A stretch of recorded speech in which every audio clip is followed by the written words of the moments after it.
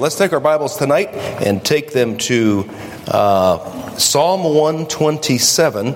Psalm 127. And the classic psalm about the family. Last week we talked about the evil day when our children will have to face that day without their parents, on their own, standing against the flesh and the devil and the world. And the Scripture gives us not only an admonition of the evil day that comes for all people, but it also gives us an example of someone who was victorious in the evil day. Many examples. One of them is Daniel, and how Daniel stood against the government. He stood against his peer pressure. He stood against his direct overseers. And he stood on his own. He purposed in his heart that he would not defile himself. And so it is possible for you and I to stand in that evil day. I'm going to give you three things tonight that are principles that are, I think, very important for you to remember before we show you an example of someone in the book of Judges. But notice in Psalm 127, verse 4. As arrows are in the hand of a mighty man, so are children of the youth. Here's the first principle. The biggest factor that will help or destroy your child is you as the parent. The biggest factor that will help or destroy your child, more than anything else, is going to be you as a parent. Notice here, this world-class archer, mighty man, someone who could hit the bullseye in the heat of battle, he is launching this arrow at a target. It's not a situation where he shoots the arrow and then draws a circle around it and says, that's exactly what I was shooting at. He has a target. And just like world-class archers, parents are launching their children at a target. And the two most extreme targets are heaven and hell. And it is the number one factor that determines where that child ends up is their parents. No one else but you launches that child. Why?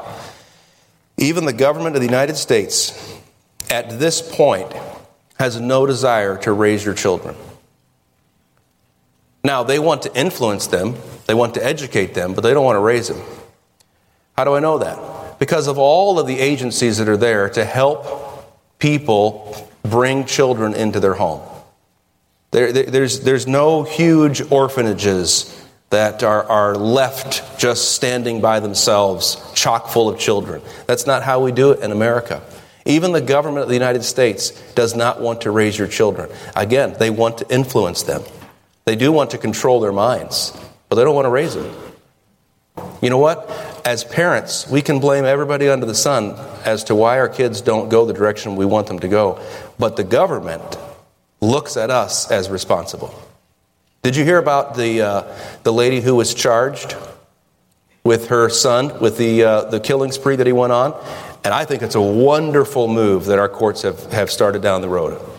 I think it's a wonderful move. I think certainly there's examples, there's exceptions to that, where the kids are not under the control of their parents, and I don't know exactly all those exceptions, but I know this.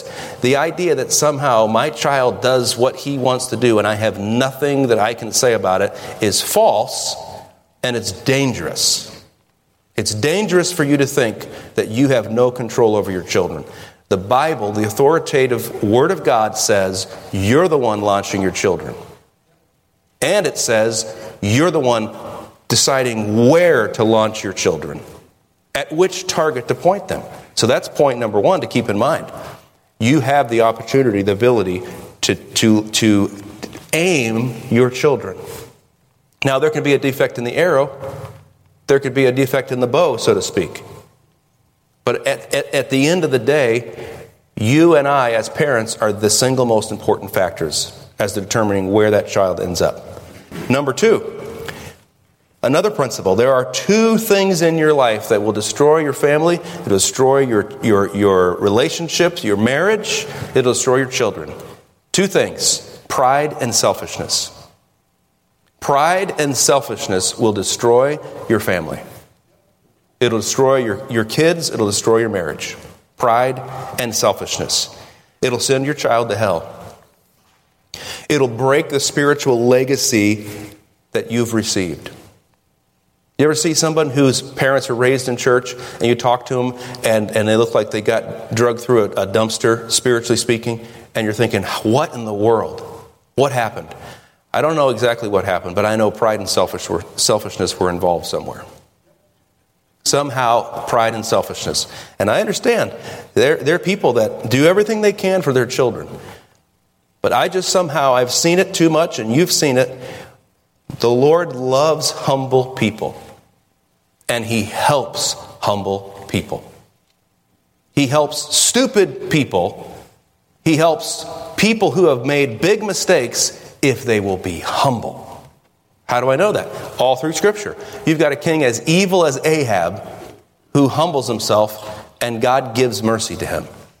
God will give mercy to us as parents who have made numbskull decisions, who have done stupid things with our family. But God will help you if you will humble yourself.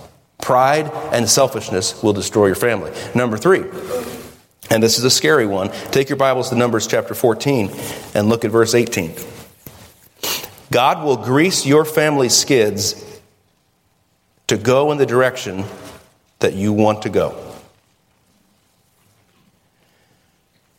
Numbers 14, look, it says, verse 18, the Lord is long-suffering, of great mercy, forgiving iniquity and transgression, and by no means clearing the guilty, visiting the iniquity of the fathers upon the children unto the 3rd and 4th generation.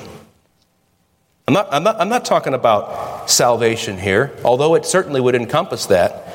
I'm not talking about somehow God blames the children for the sins of the parents. No, we know that He said that the father's teeth, or the father have eaten sour grapes, the children's teeth are set on edge. He said, I'm going to throw that proverb out. Why? I'm not going to judge those kids.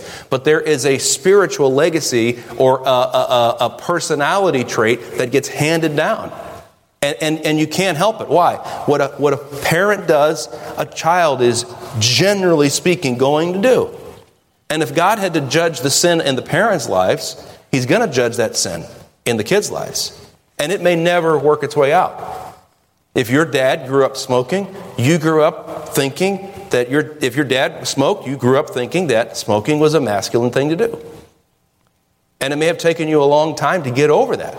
If you watched your parents drink alcohol and get tipsy, when you got to a point of pressure and stress in your life, you realized, oh, this is why mom and dad used to drink.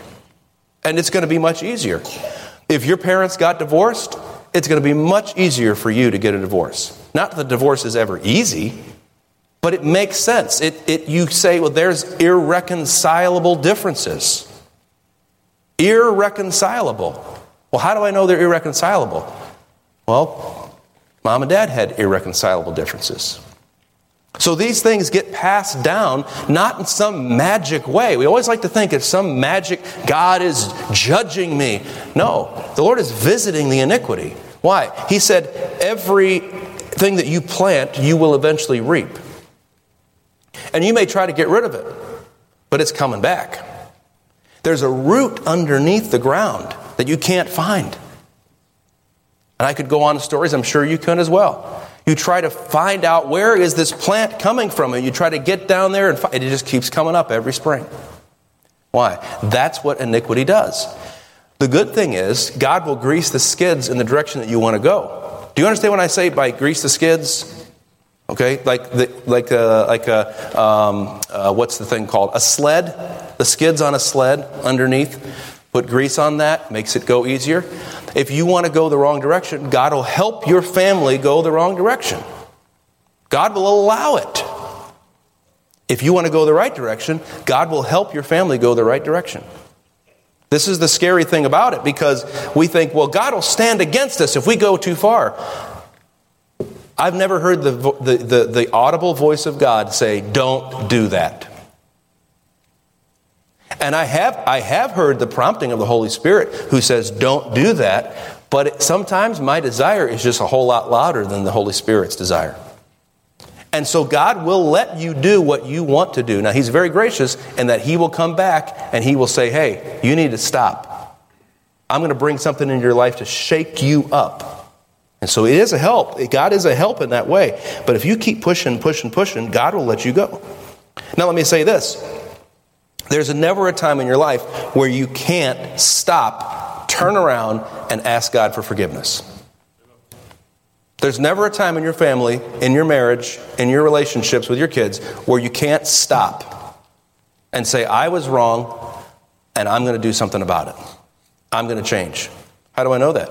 Well, Romans 1 talks about the degradation of Gentiles' society. It goes down and down and down and down. But may I remind you, even when you get to the end, and it says they did not like to retain God in their knowledge, God gave them over to a reprobate mind. Could I remind you that some of those people were in the Roman culture, the Gentile nation that he was talking to, and yet they had gotten saved out of that culture, and now they were in the body of Christ. Now they're on their way to heaven. So it's possible, even if you go down, down, down, down, just like a pilot is trained to do certain things on a plane. He's trained to always check this and never touch that. But when things go bad, remember when what was his name? Sullenberger, the pilot there who took off from LaGuardia, and all of a sudden there was a huge problem and he had to land the plane on the Hudson River. Do you remember that? He had just a split second. You know what he had to do? He had to break a lot of rules. He had to do crazy stuff he would never do on a normal day. You know why he did it? He wanted everybody to survive. You might feel like you're in a tailspin and your family, your marriage, everything is going crazy. You need to do unorthodox things, crazy things to say, stop, we're not crashing. I'm not going down in a plume of smoke. We are going to land this plane. And the best way for you to do it, of course, is to humble yourself to God. So remember, you don't have to pass down a generation or a wicked generation to your children. You don't have to pass down that iniquity. Will it come back? Will the Lord visit that? Yes. Hey, listen, if a mom takes certain substances into her body while she is germinating that child, while she is bringing that child to life, will it affect the child? Of course it will. It's going to affect that child. But there comes a point when many times that child can grow out of that if they get the proper nutrients, proper vitamins. And the same is true spiritually. How much more spiritually? Because God can raise someone who is dead to life. He can take someone who is dead in trespasses and sin and make them alive. So you can, yes, you received a bunch of junk from your parents, but you don't have to pass that down. Why? You're crucified with Christ. That old nature that received that from mom and dad is dead. And you don't have to live your life through that nature. You don't have to cuss just because your dad cussed. You don't have to chew just because your mom chewed. You don't. You can make a difference. You can break that chain, and God will help you do it. Now let's take our Bibles over to Judges chapter 17. Judges 17, I want you to see an example of parental pride. I said 17, forgive me. Judges 11. I'm going to read a verse to you from 17. Judges 11. The Bible says in 17:6, in those days there was no, what? King in Israel. Every man did that which was right in his own eyes. Own eyes. Nobody was listening to God. Everybody's pretending to be biblical, just like today, right? That's how a lot of things are in Christianity today. Everybody's Christian, quote unquote, and spiritual, quote unquote, but they're not biblical. I'll say that one more time for you. People today, Christians, are Christian, which is basically, this is what we always did at my church and what I always think we should do. Or they may be very spiritual. God is saying this to me. I can't imagine that God wouldn't, blah, blah, blah, blah, blah. But they're not very biblical. They can't go to the Bible and say, this is what the Scripture says. And if they do go to the Bible, most of the time they're arguing for what they want outside of the Bible. They're not arguing for whatever God says. By the way, when a person is stuck on something and wants it to be that way and pushes and pushes and pushes and pushes, I hope that it is pushing for God to be in charge. But most Christians today, when they're pushing, they're saying, you don't get to tell me what to do. No fundamental church gets to tell me what to do. No pastor. They're overbearing. Would it make you feel better if we sat in a circle? Right? People don't like anyone. They push. Don't tell me. They can't show me that in the Bible. Okay, if you want to fight about something, here's what you should fight for. You should fight for God being true and every man a liar. Right. That if you want to get up on your high horse and say, well, I just don't understand why. You should say this. I just don't understand why God just can't be in charge of everything. And we can't all just listen to what he says. Amen. Right. If you want to fight about something, you want to argue, you want to get on a blog or whatever, hey, I'm not your boss. I can't tell you what to do. I'm just saying, think about it for a little bit. Think about it. If you want to argue about something, why not argue for God being in charge? Instead of just arguing for all the wrongs that you think need to be righted. Pastors aren't that great and so forth. Then you're not wrong. You're not wrong. But why don't you argue for God instead of arguing against other people? Now, again, some of this I'm probably talking to somebody else that's not even here, so forgive me. But this idea, every man does that which is right in his own eyes. But you forgot, what about beyond your peripheral vision? You see, God can see everything. You can see what's right in your own eyes, but you can't see what's behind your head. You know the reason why God gave your mom eyes in the back of her head? Because she was a divinely appointed authority in your life. So God can see everywhere at the same time. You don't sneak up on God. You can't surprise God. Someone said, has it ever occurred to you that nothing has ever occurred to God? And so when you are in spiritual leadership and under spiritual leadership, God gives you the ability to see from a broad perspective. You're not going to get surprised. You're going to know. And by the way, if you're a young parent, you're going to find out that you're going to have this sensation in the back of your head, maybe a spidey sense that goes off saying, I wonder what that little kid is doing right now. And maybe it's, memories of yourself. I don't know. But I think it's the wisdom of God. Sometimes as a parent, I've been in bed, lying in bed, trying to go to sleep, and I'll have this thought. You need to pray for one of my sons or one of my daughters. And it kind of scares me in a little bit. But I don't freak out. I don't say, oh no, I better call them and text. I just say, Lord, if there's anything I can do, I know I can pray, and I'm going to pray, and I'm going to leave it in your hands. God gives that stuff to you. But when you do everything that which is right in your own eyes, you're limited to your own understanding and vision. And that's what was happening. This is what the time right now in Israel. Nobody's listening to God. So Jephthah is one of the judges, one of the many judges in this book. And the Ammonites were really bothering Israel. And so the Israelites came up to Jephthah and they said to him, hey, will you go and kill some Ammonites for us? And he says, okay, I'll do it, but you've got to make me the leader. I've got to be in charge. I'm the guy. And then he says to God, I'm going off to fight the Ammonites. And if you'll give me the victory, when I come home, I'll sacrifice the first thing that comes out of the doorway. I'm going to do it. And so he comes home and he's like, oh, it's good to be victorious. Thank God, this is wonderful. What happens? His daughter comes out. And so what does he do? Well, he ends up taking his only daughter and kills her as a sacrifice to God. And we look at that, we say, what kind of a story is that? Well, let's get into it and let's see. Look at Judges chapter 11, look at verse number 9. Here's where they come to him. Jephthah said unto the elders of Gilead, if ye bring me home again to fight against the children of Ammon, and the Lord deliver them before me, shall I be your head? I'll fight for you, but I want to be in charge. Here's an example of Jephthah's pride. Think about this. He was interested in the power of leadership. He was not interested in the spiritual accountability. He was interested in the power of God, but without the character of God. How do I know that? Well, God never told him to sacrifice his daughter.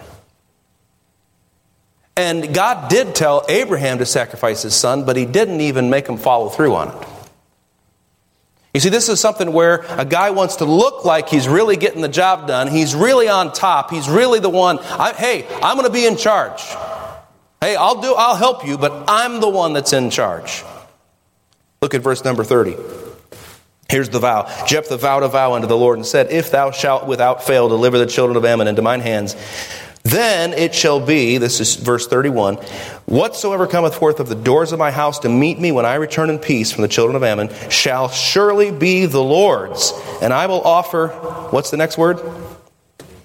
It up for a burnt offering. You see what he's thinking here? He's not thinking with a broad perspective.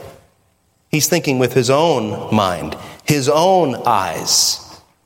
Again, God never told Jephthah to offer this, to make this vow to God. But it sounds really spiritual. You know, sometimes as parents, we think, I want to have the most awesome kids. I remember when I was a teenager, I think, I had this idea in the back of my mind that I was going to have a whole bunch of sons. And all these sons were going to, I think they were all going to play trumpets. And they were going to all play guitars. And they were going to all play sports. And it was going to be awesome. I'm going to have all these sons, like the Ponderosa, right? Me and Uncle Ben. I've got all these sons. Except I didn't even have a wife, number one. And number two, I guess I didn't think about the fact that you don't really get to choose which kind of kid you have, male or female. Like they just come. And you find out, oh, wow, we're having a boy, we're having a girl. I didn't realize that. Now, the Lord gave me 3 sons, but I had a really hard time getting them interested in the guitar. And we got interested in basketball, but I didn't realize I was going to be old and out of shape by that time. So a lot of this stuff you have in your mind, it's like we're going to have the most awesome kids. They're going to be so smart. They're going to be so good looking. They're going to be amazing. Remember, just, they come from you. Just keep that in mind. And if you spend your parenthood saying, I'm not going to make the same mistakes with my kids that my parents made with me, you're going to be myopic. In other words, narrow-minded. You're going to be like, you're going to have blinders on. Your own perspective is going to miss all that God can do. Because isn't it true that you're nothing and I'm nothing but an example of the grace of God? Yeah. I'm not an example of the most perfect parents who made all the right decisions, and that's why I stand here today. Lord knows I should have been in big trouble a long time ago. Why? None of your business. And you should have been in trouble, and it's none of my business. You know who made it none of our business? God and His grace. Amen. It's none of our business what all the junk we could have or should have been into. When we come in here, you don't know whether you're sitting with a felon. You don't know whether you're sitting with someone who's committed what you would consider egregious sin. Certainly not like yours. Right? But we're here today. Why? Because of the grace of God. And you're going to raise your children through the grace of God.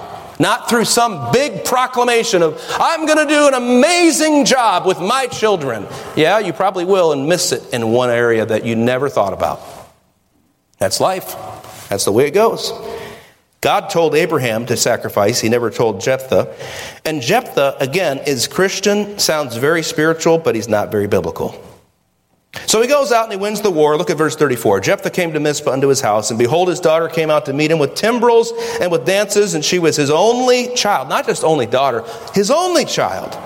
Beside her, he had neither son nor daughter. She's coming out, and what is she doing? She is happy, she's dancing, she's celebrating her dad. She thinks he is awesome because he went out and did that. And by the way, your kids think you're awesome too. They love you. They think you're great. And by the way, that's one of the hard things of teenhood is when a kid gets into his teens, because of the way our culture is formed, it's okay to make fun of mom and dad. And the idea is, my mom and dad are not as great as they think they are. Well, hold on a second. Did your parents really put themselves on a pedestal? Or did you put your parents on a pedestal? Right. You're the one that thought they were so great. And they didn't live up to what you thought they were. Did they say they were that great? Now, some weird parents might do that. If you're walking around telling your kids, you're lucky to have me as a dad. I didn't have a dad. Don't say that. Don't ever tell your kids, you're lucky to have me as a parent. Why? Let another man praise thee and not thine own lips. Her children rise up and call her blessed. You don't have to be the one that says, you ought to be thankful for all I'm doing for you. That's One thing I love about my wife, she never talks about the sacrifices she makes for our family. And it's not because she doesn't make them. She makes them. She doesn't talk about it. Why? She doesn't consider how much she should be praised for what she does. I think it's and I say that because she's not in here tonight. It's a godly characteristic to do what's right without having to elicit praise from other people.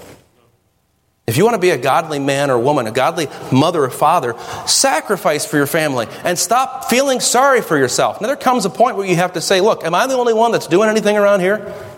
But you ought to be training your children to help out. If you get mad at your kids because they won't help around the house, guess whose fault that is? It's not your kids' fault. It's your fault. Jordan Peterson said, I love this quote. The whole book, 12 Rules for Life, didn't do much for me, but I'll never forget this quote. He said, stop letting your kids do things that make you hate them. It's a great quote. So you don't have to toot your own horn, is what I'm trying to say. Here is this daughter coming out of Jephthah, and she's saying, my dad is awesome. Man alive.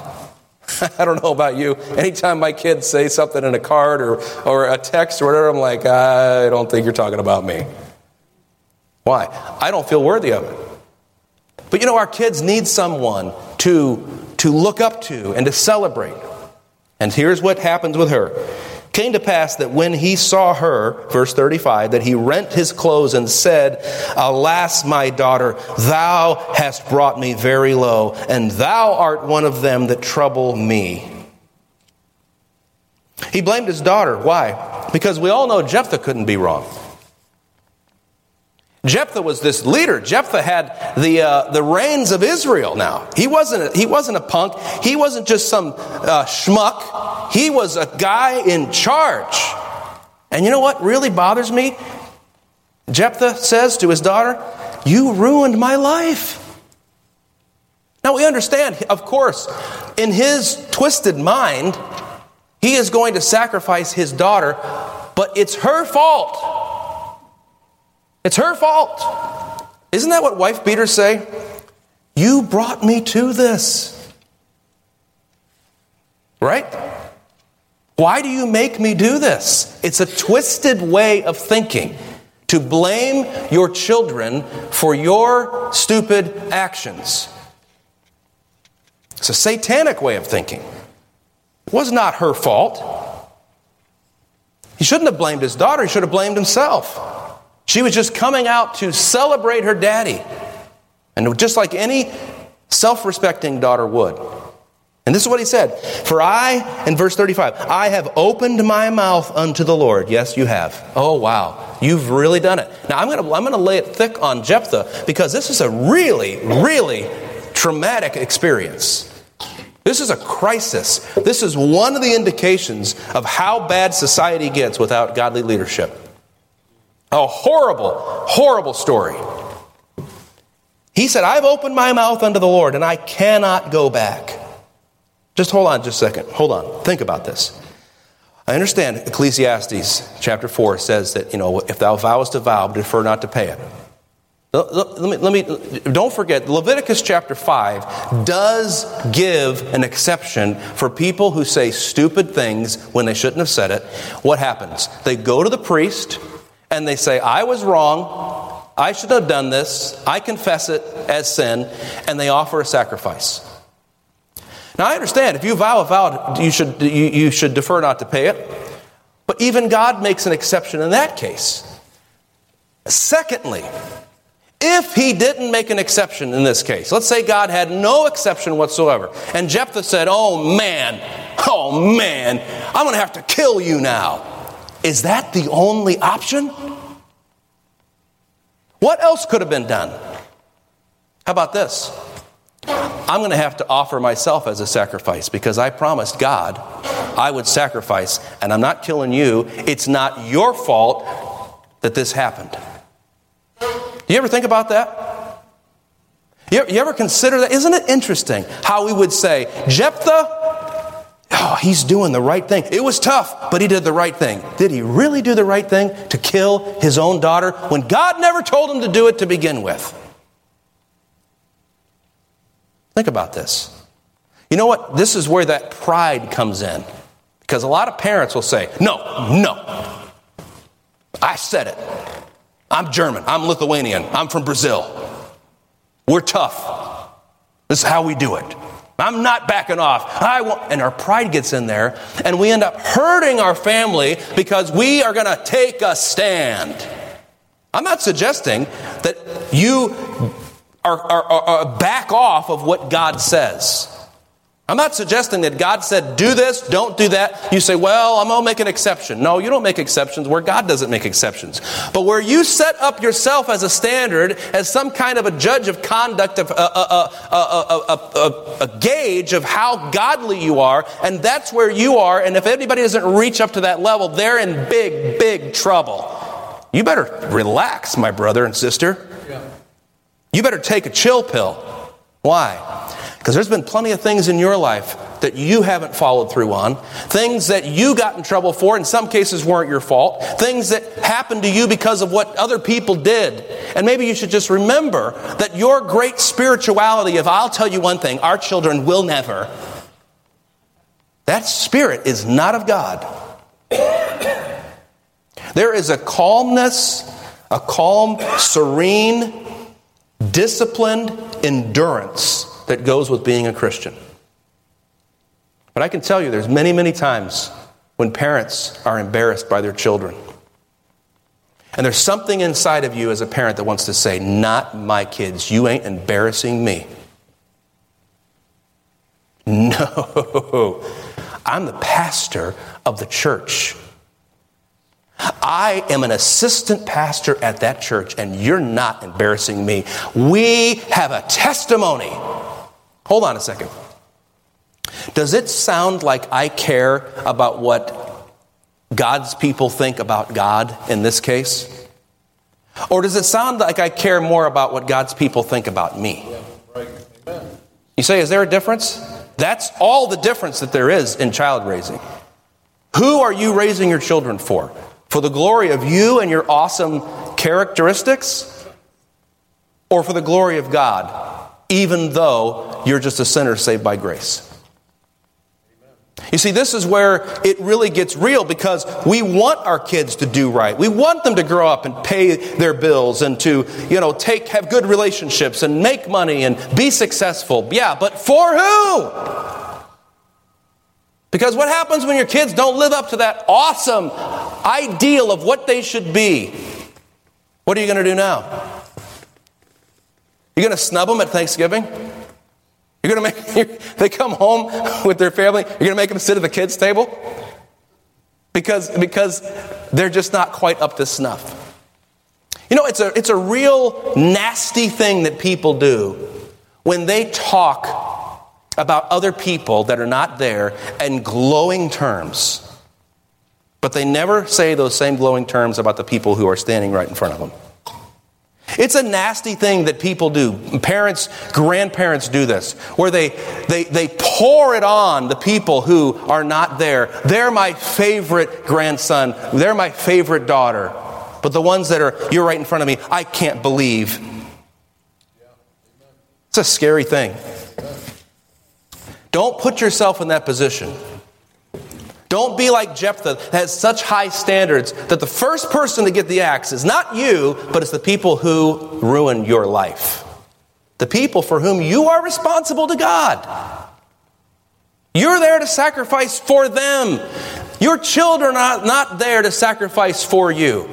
And I will say this as a side note. I think a lot of our kids get away from working hard. They don't have the character, which has been said for years and years. I've got articles going back to the 1800s, I think, about how kids are not like they used to be. Yeah, right. Every generation says that. Yep. Why? What you mean is they're not like me. Right? And there's probably some truth in that. But let me just, hold on a second. Your kids are not your slaves. That is something to keep in mind. Your kids are not there to be seen and not heard. And in some cases, not even to be seen. Keep in mind, you're not running a monastery.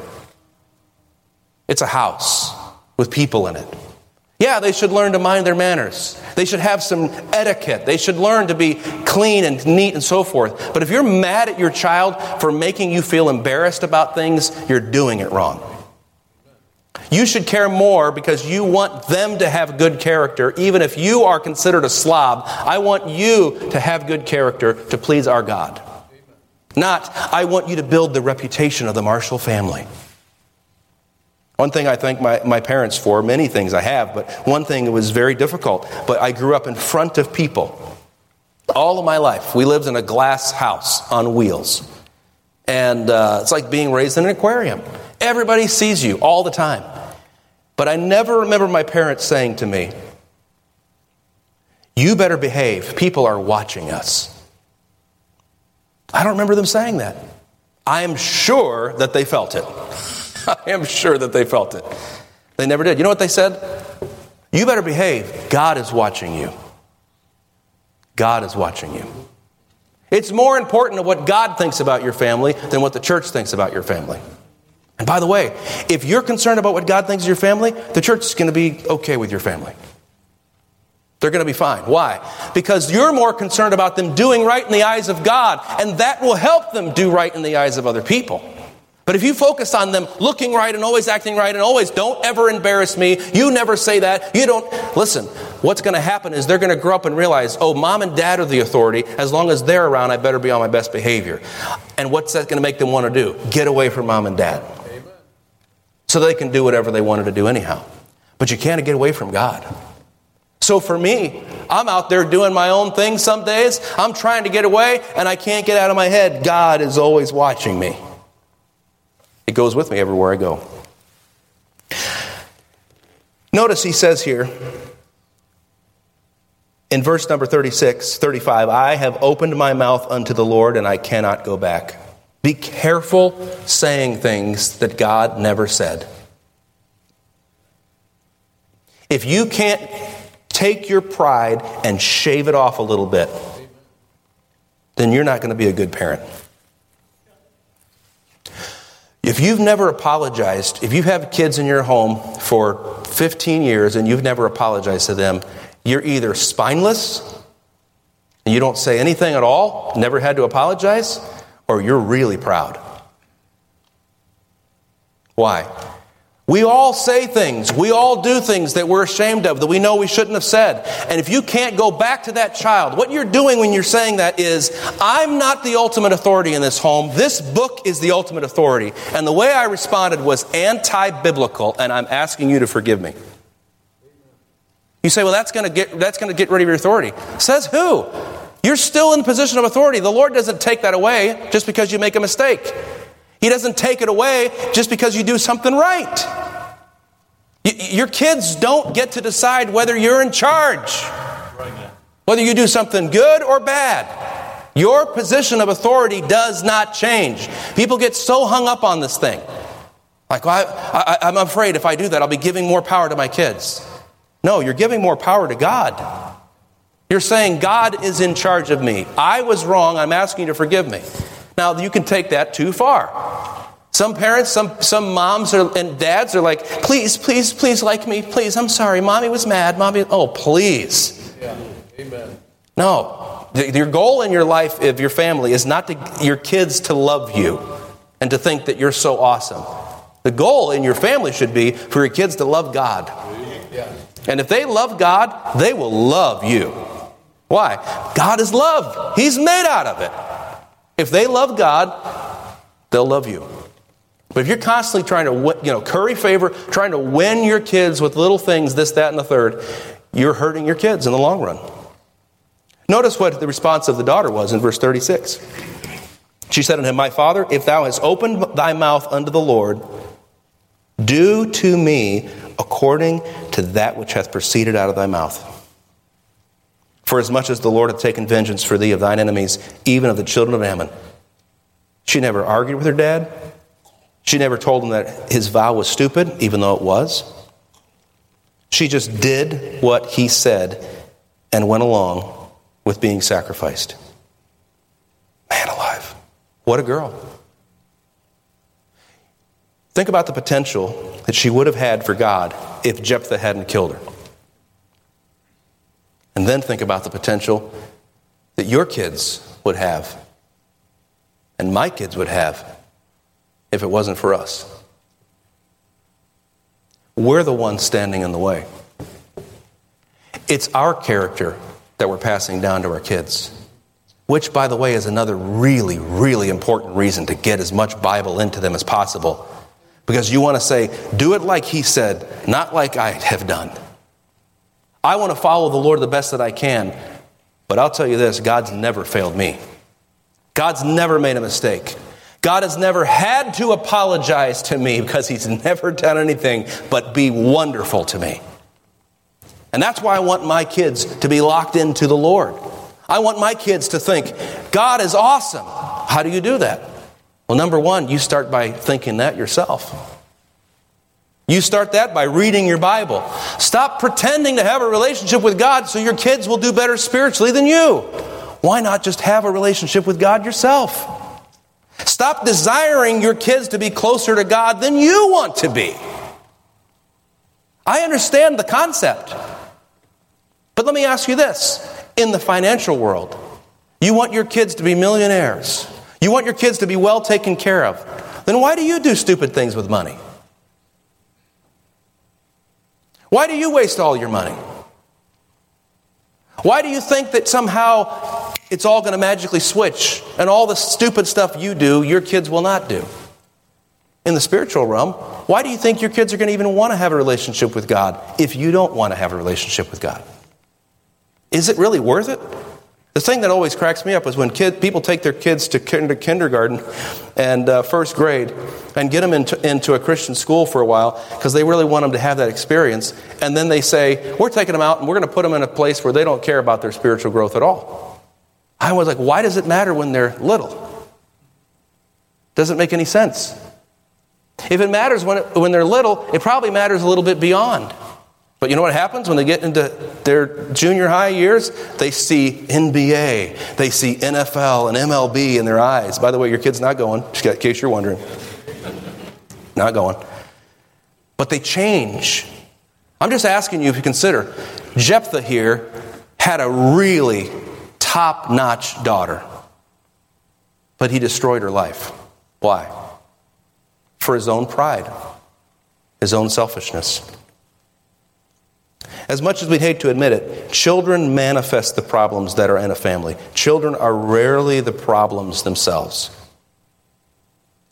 How do I know that? If you've got a brat for a kid that won't take no for an answer, that's not that kid's fault. It's your fault. You say, I don't know what to do. Well, you can ask. I'd be happy to help you. I would suggest starting in Proverbs. Proverbs got a lot of stuff to say. Here, Jephthah was more concerned about his own reputation and his own accomplishments and his own victories that he's just spitting out. You get a car, you get a car, you get this, and yeah, I'll do this for you, God. I'm going to be awesome. This is going to be so great. Now my daughter has to suffer? Well, too bad. Man, you're hurting me. You're hurting me, girl. How could you do this to me? What kind of a twisted guy is that? I'll tell you, it's a proud and a selfish man. The Bible says in Proverbs 11:2, when pride cometh, then cometh shame. But with the lowly is wisdom. Take your Bibles to James chapter 4. As we close tonight, look at James chapter 4, look at verse number 6. I want you to read these two verses together with me. James chapter 4, verses 6 and 7.